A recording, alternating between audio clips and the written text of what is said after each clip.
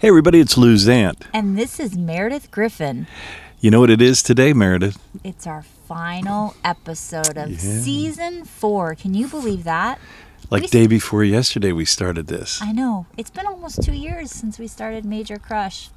God. Can you believe that? It's flying. It's flying. Totally flying. Well, we thought we had a great season 4. We had some amazing Christmas winemakers, and I always reflect back to our Italian wine girl who kicked off the season and was fantastic. Terrific. Gosh, she was so good. I want to go to Italy and soak up all the wine and her information. Like tomorrow. Yeah. I want to go tomorrow. Yeah.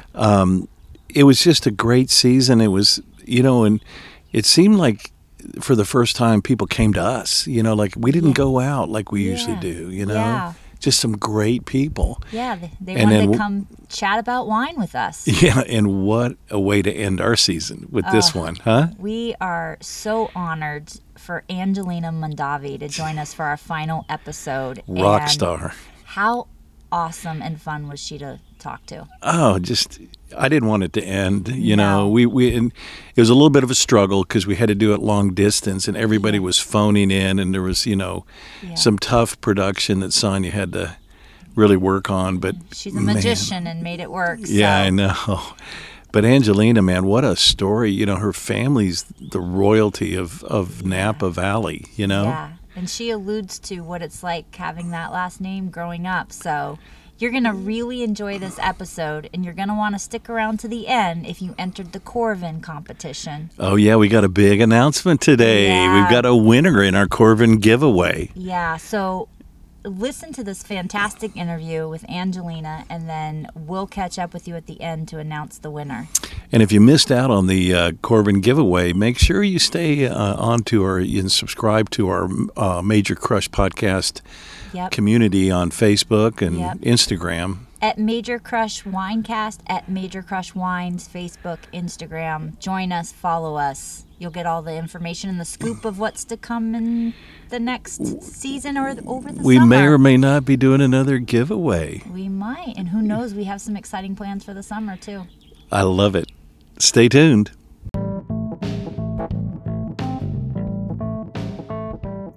Hey everyone, welcome to another episode of the Major Crush Winecast. This is Meredith Griffin. And I'm Lou Zant. Welcome to one of our final episodes of Season 4. We're saving some of the best for the last, and we are so excited today, Lou, right? Oh man, I am so fired up. I just love the wines that this lady makes, and her talents are ridiculous. And it's Angelina Mondavi, man. We're just so excited. Now she's going to be kind of my new neighbor in a way, and work in the vineyard right out here, out back. And I can't wait to hear a little bit more about it. But thank you so much for being a part of this today. Thank you. Yes, thank you so much for taking the time to join us. We're so excited to chat wine and Earth Day and all kinds of things with you today. Thanks for having me, you guys. This is awesome. You bet. So I got one big question. Yeah. What in the world, at 10 years of age, you were already working in a winery at Krug? Yeah. So our whole family, we had a policy that instead of actually, going to camp on the week, during the summer months, it was smarter for us to actually learn work ethic and start working at the spry age of 10. So we were pulling samples and for the lab to run analysis. And then shortly after that, we were really learning how to run all the analysis. So any wine analysis that was required, whether it was running the alcohol within a bulliometer, which is like totally old school. I'm pretty certain most winemakers don't even know what that is today, unless you're my age or older. So it's really kind of gnarly and kind of fun. And we did a myriad of different things, setting up for tastings when our grandfather and our dad and our uncle had wine tastings to do. We would have to set those up. We learned everything, how to clean and how to work a pump and sanitize everything. So, it was really kind of cool. And then the other caveat was we all had 401ks at the age of 10. So we had to put our earnings into the 401k and really learn about taxes at the lovely age of 10 years old. And if you wanted to spend any of your money, you had to give a presentation on what exactly you wanted to spend it on and what its pros and cons are. So we really learned early on how to really kind of moderate our money and finances and be a little bit more frivolous with our money. Wow, that's so great. I think probably more kids should learn that. I would imagine that's really valuable information to start at 10 years old understanding. I guarantee it. It's a great idea. God, that's crazy. I know. I love it. Wow, that's awesome. Well, I got a second question. I lied. I got another one. Go for You're going to let me to ask any questions? No. Yeah. So, like, is that when you fell in love with wine? And I mean, you probably got weaned on a glass of wine.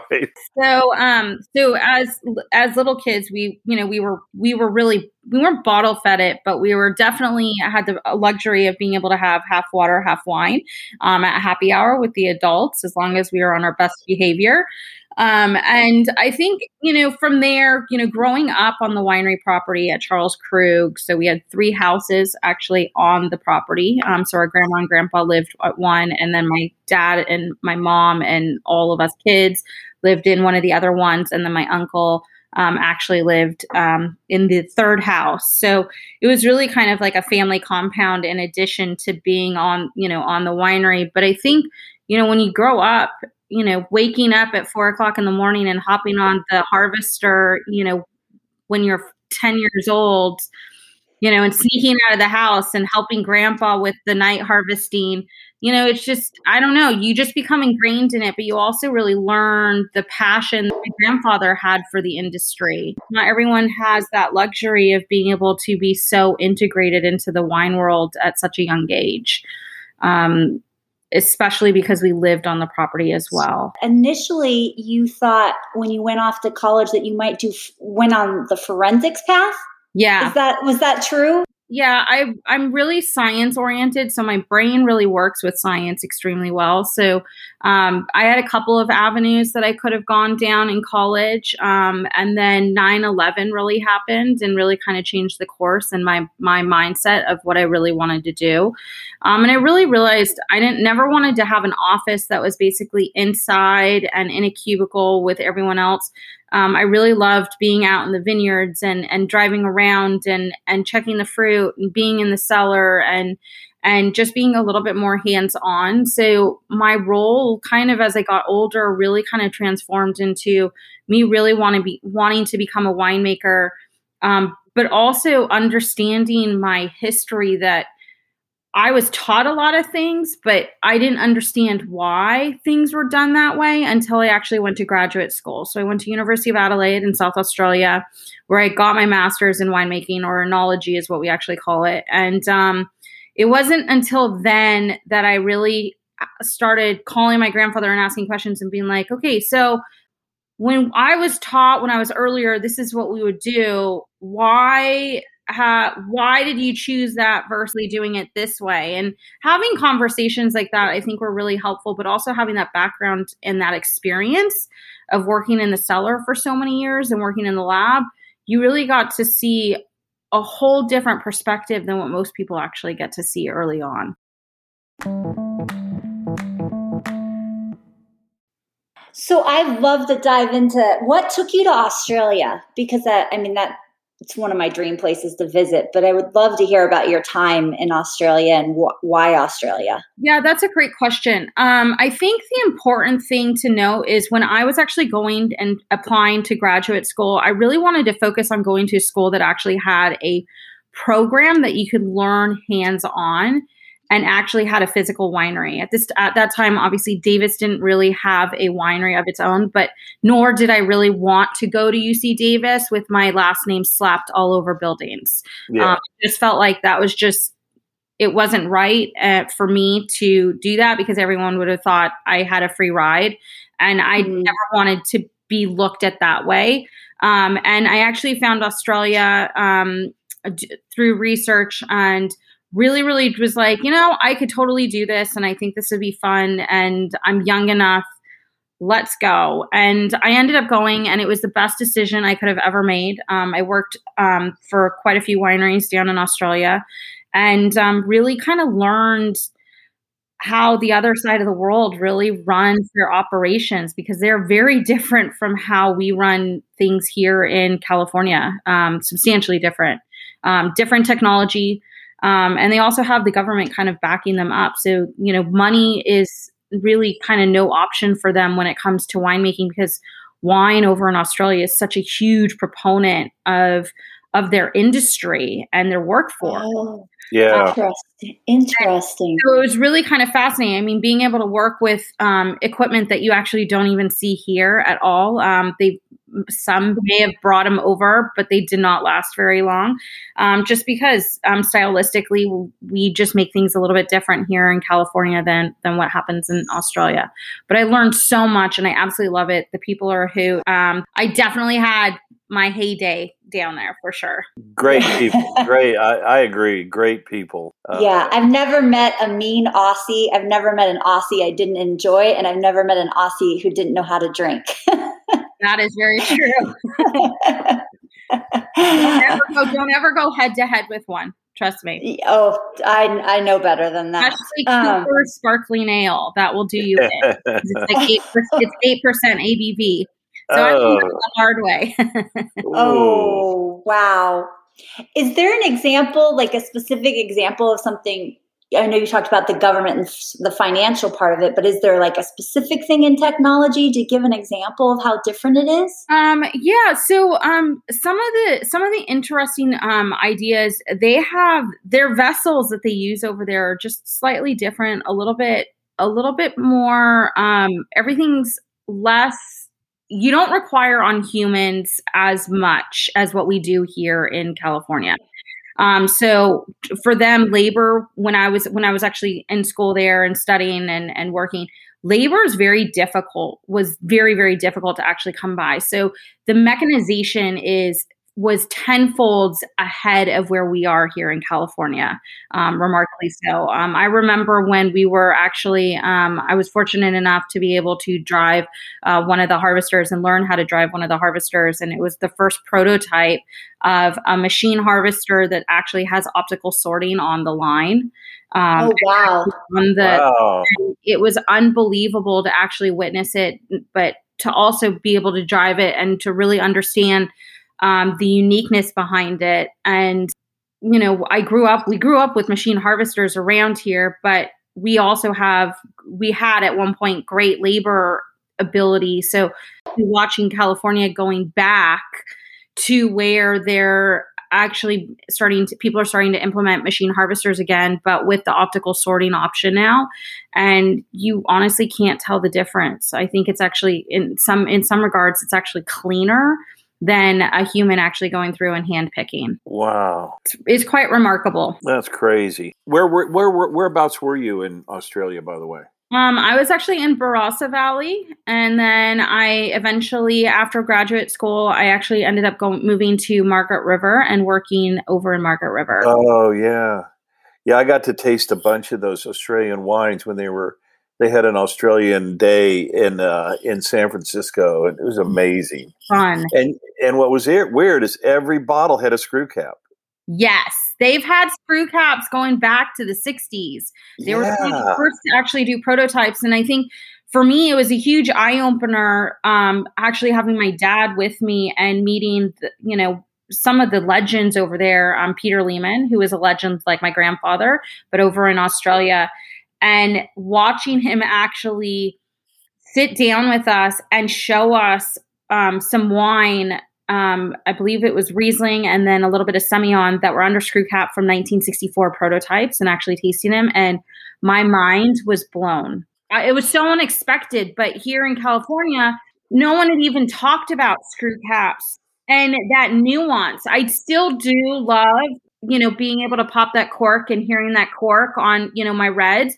But, I'm okay. I'm starting to, my mind was changed when Peter Lehman opened up in 1964 Riesling under screw cap, and it was stunning. beautiful. I mean, I can go back to that wine every day for the rest of my life and know that, wow, that was what really changed our mind. And we actually came home, and that's when our family started discussing switching our Sauvignon Blanc to Screw Cap. I love it. I had a $950 bottle of Grange, Lagrange, yeah, and it was Screw Cap. Yeah, and of course, needless to say, that was pretty delicious. Yeah, that wine's killer. Those guys in Henschke, man, those are my two faves over there, and then Mosswood as well. So I kind of have a few faves if I can ever get my hands on them here in the States. I feel like I have to go back to Australia and hoard a little bit and take, like, we try to sneak in about 12 bottles home so I can drink them and enjoy them. Well, I think Meredith and I will probably go with you on that. Yeah, you got it. Let's plan that trip. We've been itching to do that. So how did you end up at Villanova? Like all the way back east? Yeah, that's actually a great story. I always knew I wanted to go to the East Coast. And again, it really just kind of rolls back to, I wanted to get as far away from my family as possible. I always had that bug and that independence, and all my sisters are like that as well. So it's really kind of no surprise, but I applied to mostly schools on the East Coast. I applied to 3 schools here in California, but I was also being actually looked at for softball as well. So I had full rides coming in from different schools that I wasn't necessarily expecting, because let's face it, women's sports, you kind of go through high school. If you're lucky, you might play a Division I sport in college, but where that leads you afterwards is usually not in the pros. So I kind of knew that wasn't really the avenue that I wanted to go. And my focus was really going into chemistry and focusing on the science background. And I walked on Villanova's campus and I absolutely fell in love with it. And I was really lucky because I was being scouted for sports. I was really lucky because I got to do kind of like what they call a sleepover, so to speak, but it's not really a sleepover. It's you basically get a day with another college student and you're without the parents, and you really get to see and interact with the coaches, but you're also getting to interact with kind of the department that you're really looking at studying in. So I was in the science room and I just absolutely fell in love with it. And Villanova felt right for me. That's amazing. Yeah, that's really cool. Really cool. I still love that school, and obviously March Madness. I live, eat, breathe, sleep. Yeah, of course. They've had some unbelievable teams. Okay, now this is another one, man. You've got such a crazy deal. Forensic science. Yeah. What the heck? I know. Science is totally my jam. And I was just fascinated by everything. I was fascinated by, how the body works, but also how other things actually work as well. And I think, it's kind of interesting, and it's kind of important too, because if you don't really know the root causes of why certain things react the way that they do, you'll never be able to figure it out. And I think with science, there's a lot of unknown, but there's also so much that is already known. And it's just very intriguing. It's always been intriguing. Yeah, it's crazy. That's what my major was. Well, biological sciences, because I'm like you. It's the only thing that interested me, really. Yeah, it just clicks. If it clicks in your brain and it works, that's awesome. But none of my sisters are science oriented. They all they see science and they run the opposite direction. So kind of wonderful. That's great.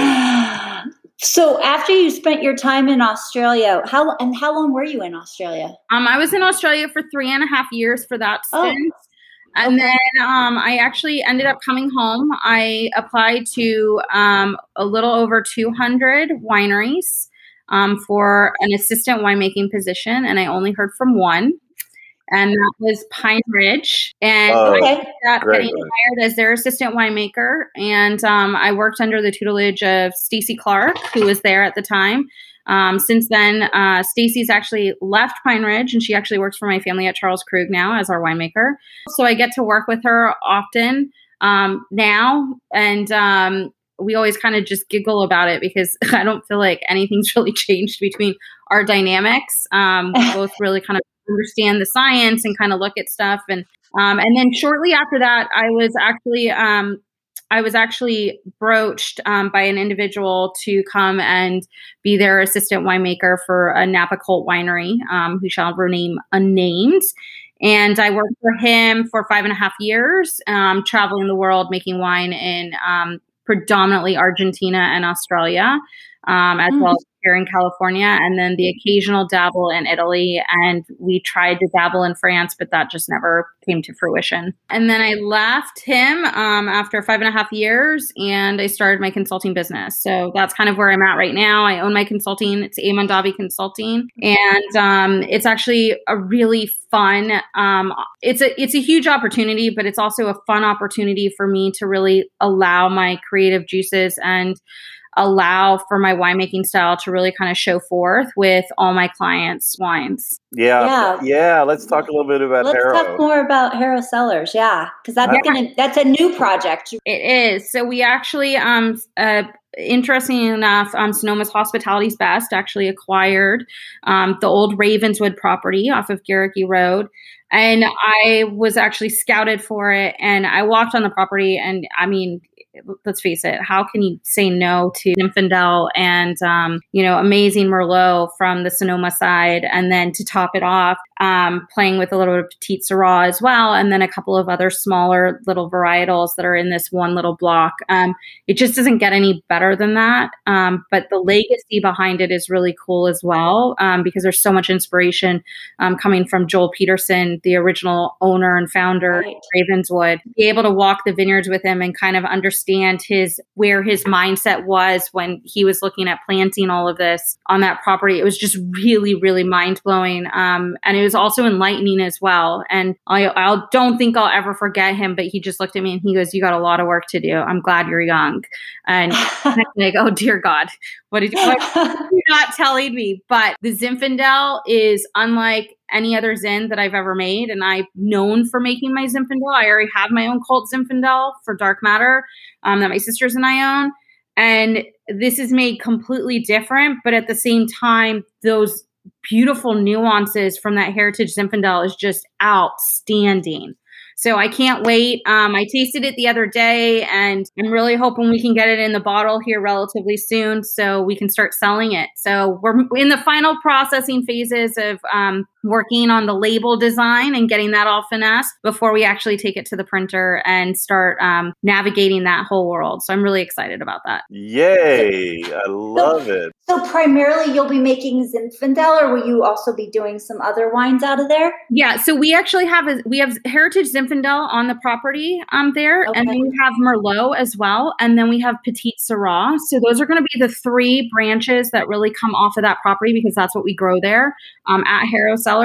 Then Sonoma's Hospitality's Best also acquired Cornerstone in Sonoma. And behind there's actually a vineyard. We're actively in the process. We ripped out the old vines that were very heavily diseased and really just needed to be removed. As stunning as they were, it was time. And we're actually going through the process right now, working on drainage tile. We just finished the final design for that. And the idea behind that is that ground is very, very, very heavy. It holds water. So in the middle of June and July, when it's 100 degrees out and we dug 7 feet down to do our soil pit, we still were hitting water. It was the most remarkable thing. So wow, automatically we already knew that, this area has a little bit more water density than what I like. And it also is probably part of the reason why the vineyard was in such decline when we actually acquired it.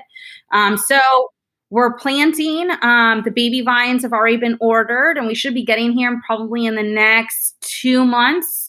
And we are planting Chardonnay and Pinot Noir there, but we're also going to have a little bit of fun and plant some Riesling.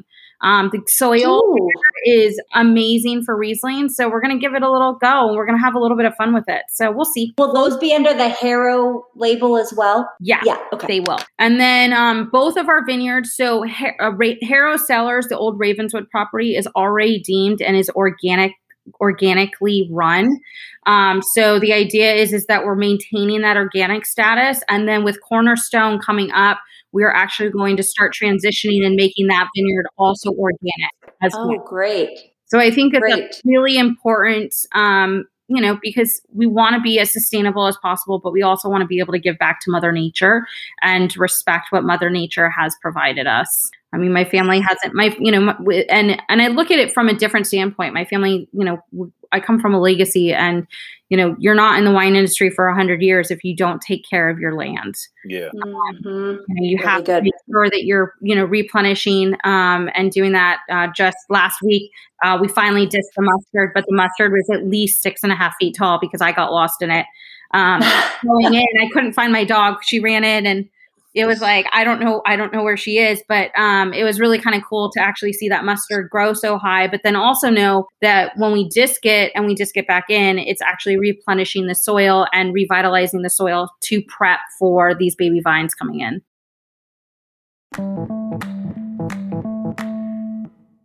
Hey, tell us a little bit about your sisters, what you guys are doing with Dark Matter and Aloft. My sisters and I own 2 brands, Dark Matter Wines and then Aloft Wines, and they're predominantly coming from vineyards that we actually own. My sisters and I, our family owns 850 acres here in Napa Valley. And of those 850, in addition to my mom and dad actually have a 20-acre parcel. And then my sisters and I have a 2-acre parcel up in Howe Mountain. So it's all Howe Mountain fruit except for Chenin Blanc. We're sourcing our Chenin Blanc from Pope Valley, from 75-year-old vines. That I'm really, really fortunate to get my hands on. And really, I feel very lucky that I'm able to get my hands on it. And the rest of it is all red. So Zinfandel and Cabernet Sauvignon are really our main focus. Yum. Do you do straight up Chenin Blanc? Do you mix anything with it? No, everything that I make for the Mondavi Sisters collection is 100%. Oh, cool. Wow. I got to try some of that. That sounds so when we're doing, when you taste our Zinfandel, it's 100% Zinfandel. When you're tasting our Cabernet, it's 100% Cabernet. We are rolling out with a Petit Verdot, 100%. That we actually made on the mountain, which I'm really excited about.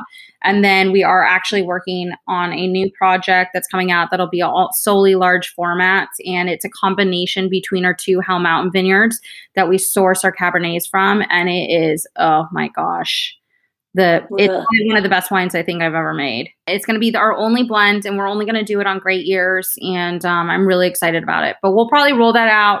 My guess is probably 2024. Because we got hammered in the fires. Yeah. This year we didn't lose anything, but the smoke taint was so severe, especially for our Zinfandel vines, that we had no other choice but to basically drop it on the ground. We tried to do some salvaging. I tried to do barbecue sauce, and that was an epic fail and stunk my house. We'll never try that ever again. I give you credit for getting clever. Wow. But it's really hard when you're dropping, anywhere between $2.5 to $30 million worth of fruit on the ground. It's a tough pill to swallow. Oh man. Yeah. I actually got a chance to taste your 4th leaf. That's just what I was going to ask about. You do that with your cousin Rob, is that right? Okay. Yeah, my cousin Rob. We were in business together for just shy of 10 years. We have since actually closed that business. Both Rob and myself are going in so many different directions. It made a lot of sense for us to honor what we already have and focus a little bit less on that project for right now. Mm-hmm. It's sad, but we both kind of needed to. Yeah. Where was that fruit from? Just 50% was from their Atlas property that they no longer own. They've actually sold it since, and then the other 50% was from my mom and dad's property up on the mountain. So it was all mountain fruit. But you're really, you have 2 totally different personalities from the Atlas Peak, which had that very vibrant red raspberry, vibrant acid. And then you have Howe Mountain that has bigger, the same amount of tannins, but just a little bit more finessed and a little bit softer in style, but a little bit more of those blueberry and blackberry notes. Boy, it's so delicious. Wow. Yeah. It's a little early for wine, but when you start talking about it, you can't help but right. What am I going to drink tonight? I know. I have to go back to something. I really liked what you said about you mentioned this in the beginning, you guys are really taking on some sustainable measures, but that idea of like, you don't have a legacy for 100 years if you're not taking care of your land. And I think you had talked about some other things that you were doing, on the properties that you're now acquiring and going forth with. What are some other things? I know you talked about the mustards and then the organic, but I always think people have a lot of questions about what does it mean to be organic? What does it mean to be sustainable? Yeah, I think, first and foremost is giving back to Mother Nature. Whenever I think about sustainability, it's how can we preserve our Mother Nature that we already are dealing with and having, whether it's in the soil or if you have a vineyard that's next to a creek, being mindful and making sure that, you're not, using pesticides that could potentially leach into that water system. And, using minimal, pesticides, but pesticides that really are right. We no longer are really using glyphosate anywhere here in California. For the most part, it's next to near impossible to find it now. I think, when you start incorporating certain things and making sure and doing some more of the minimalistic approaches, I find that the vines tend to be a little bit more balanced and a little less austere. They just seem happier. Mm-hmm. So right now it's really, with the vineyard that we have, just making sure that, we have that beautiful balance in the vines and making sure that, clusters per shoot are even and everything is really balanced and healthy, I think is first and foremost. But we're also, starting to incorporate some other things between Raptor rails, and then owl boxes and bluebird boxes. Those will start coming into fruition here relatively soon. At Harrow Cellars, we don't necessarily need all that because we have beautiful trees in the background that they already nest in. So there's really no reason to bring them down into the vineyard because they're already monitoring the vineyard. It's really kind of cool if you get there first thing in the morning, and I'm sure you guys have seen it. Some of the hawks that have come down and are picking up the little varmints that are running around. So it's really kind of cool to actually see Mother Nature kind of work full circle, really. And then we're focusing on Sonoma's Hospitality Best is really focusing on, we hired an organic farmer. His name's Landy, and he's absolutely amazing, but he is growing everything for Folk Table as well as all the other restaurants and catering. But in turn, being able to kind of talk with him a little bit more to try to figure out how we can utilize some of our cover crops, because part of our cover crops, we use snap peas in there, we use legumes. I mean, there's all this sorts of stuff that we can actually utilize as long as we're organic. And then who knows, maybe eventually we'll go biodynamic. I'm still trying to figure out the vineyard and figure out, what's best for it. Last year was the first harvest that I actually made wine from it. So I'm still learning the lays of the land on that property to really find out what's going to be the best and most appropriate for it. That's so exciting, man. That's awesome. Mentioning Harrow Cellars, where I think Lou might have told me this, and now I can't remember, but where the name is derived from, Harrow Cellars. Because it's really I remember it being a very interesting story.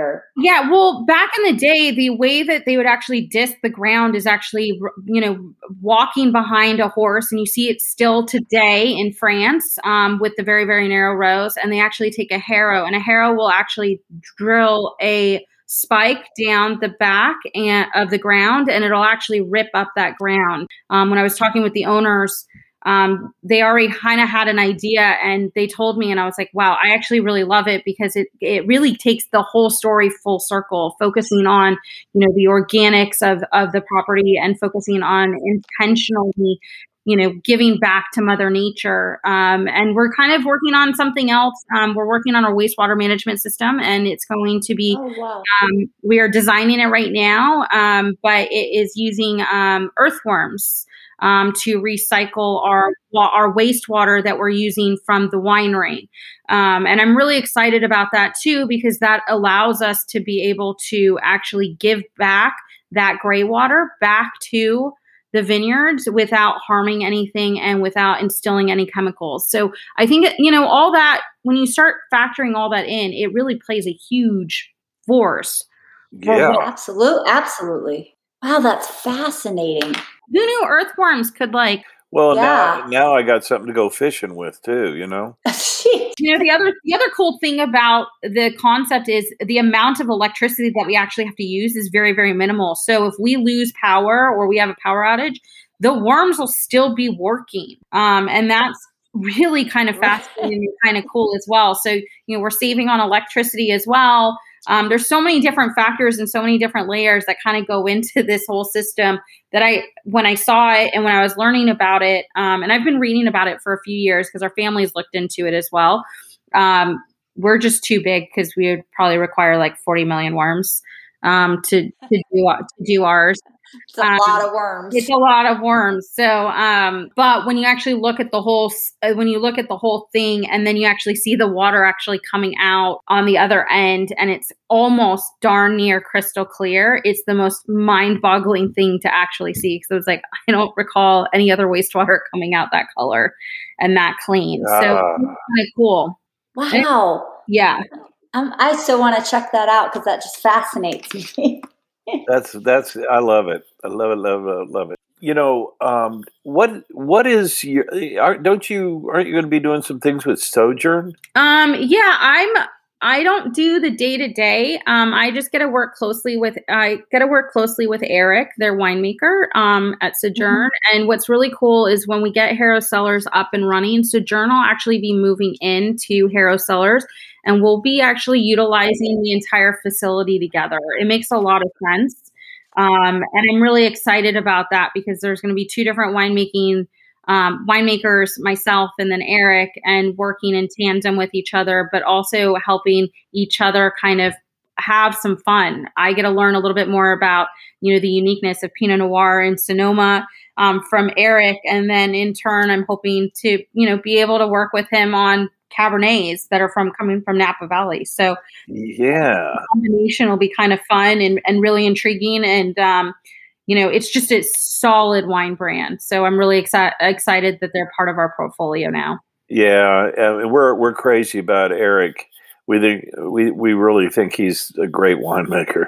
He's so mellow. I love it how mellow he is. Yeah, he's chill, isn't he? Yeah. It's so great. My brain's you've got a lot of projects. I don't know how you keep track of all the things you're working on. You're doing a lot of different things. Yeah, I stay busy. I like to stay busy. I guess so. And you are a fellow dog lover. You did mention your dog, and we all have dogs. And you have a new puppy coming. I have a new puppy. Her name's Shannon. I pick her up. My dad and I Shannon. Yeah.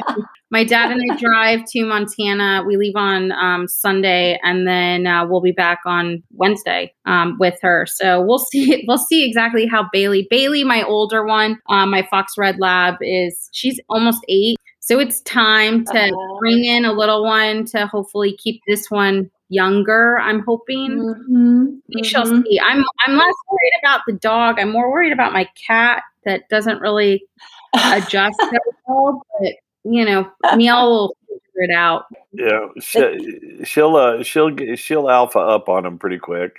Oh, yeah, I can guarantee you. I'm pretty certain it'll be interesting. I think they're going to be about the same size.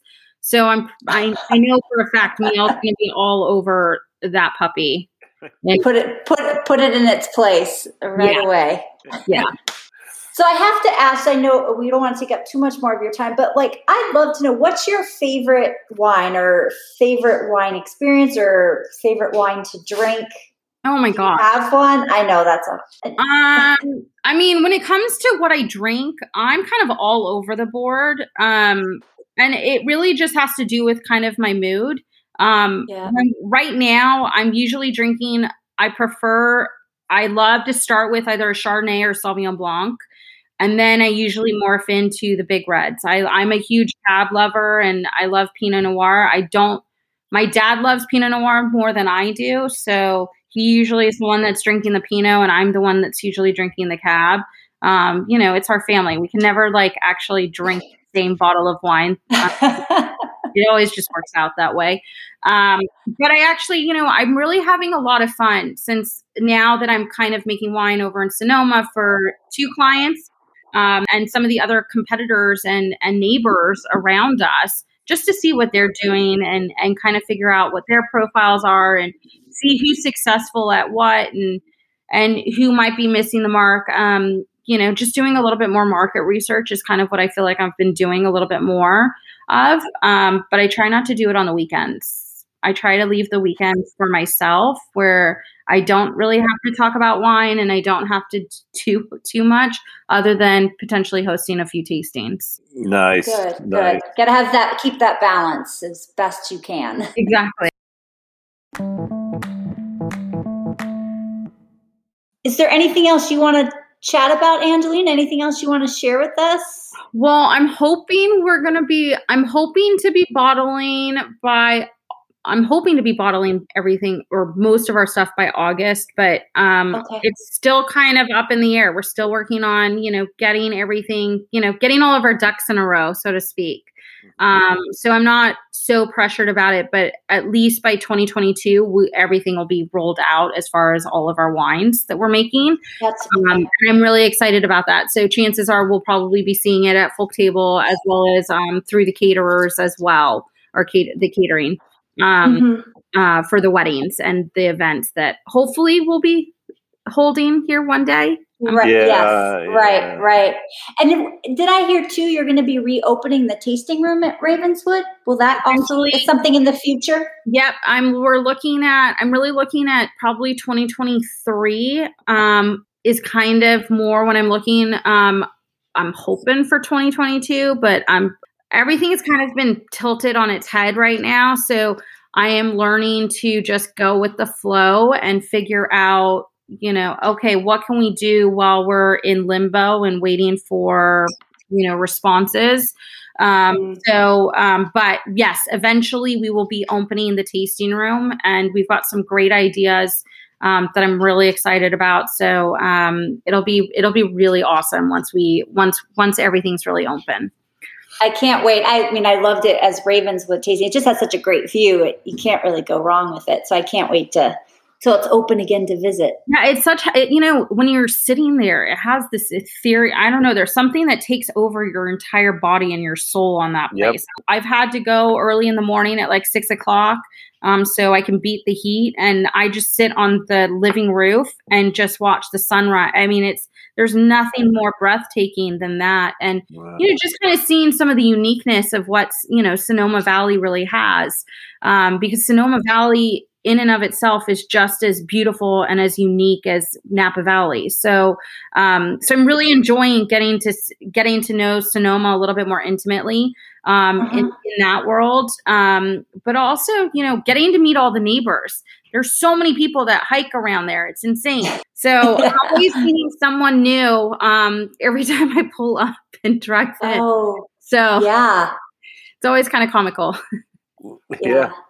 Sonoma's definitely got that community feel, and everyone sort of, where that's located is right in the heart of the Sonoma community. So I bet you'll keep meeting a lot of new people. Most definitely. And people have been really, really nice and, asking me where I came from, because obviously my license plate has wine on it. So I can't really run and hide so easily. But it's actually been really kind of neat, and it's awesome, getting to meet the neighbors and kind of chit-chatting with them a little bit, because obviously they want to know what's kind of going on and all that sort of stuff. And I think it'll be really exciting once we see a little bit more activity kind of starting and the development kind of happening. It's going to be really exciting. I had no idea all the different things you've been doing, and it's been so fun to get to chat with you. And hear more about what's coming to Sonoma. Lou, you have any other questions? I'm really fired up. I know you've probably run into Sonia and Crush walking. That's where she walks every day. She hikes up that mountain. And I haven't seen her yet. All right, well, she'll keep an eye out for you. You can meet Crush, and Crush can go run with your new pup. I'm actually surprised Crush and Bailey haven't met yet. Yeah, me too. It's actually shocking to me that those two haven't bumped into each other. But they're both labs. They're easygoing and. For sure. Well, I'm excited. It's our backyard, and I'm seeing everything just come like you are, seeing this form. But I just love what you and the Sonoma Best group are doing, and your commitments. And Yeah, I just really want to thank you, and I'm glad you're feeling better from your knee and everything. And Thank you. yeah, Yeah. so No more crutches. I hear you. I hear you. Gosh. We'll have to get together for a glass of wine soon, man. And Absolutely. Yeah. yeah. So thank you so much for Thank hanging you out with guys. us today. Yeah, thank you so much for hanging out with us. It was such a pleasure, and I hope I get to meet you one of the next times I'm back in Sonoma. So it would be awesome. We'll all have a glass of wine together. Absolutely. I would love that.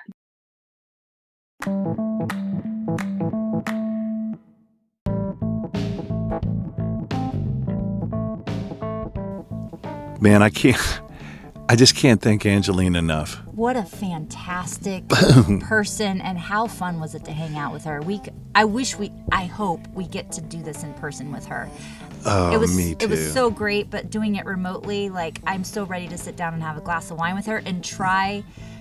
I'm looking forward to Harrow Cellars and the wine they're going to release. Meredith, I had her first leaf, a bottle of her first leaf. She's incredible. Yeah. I can't wait to taste those wines. And all we got to do is just walk across the backyard to get them. It's going to be great. Yeah.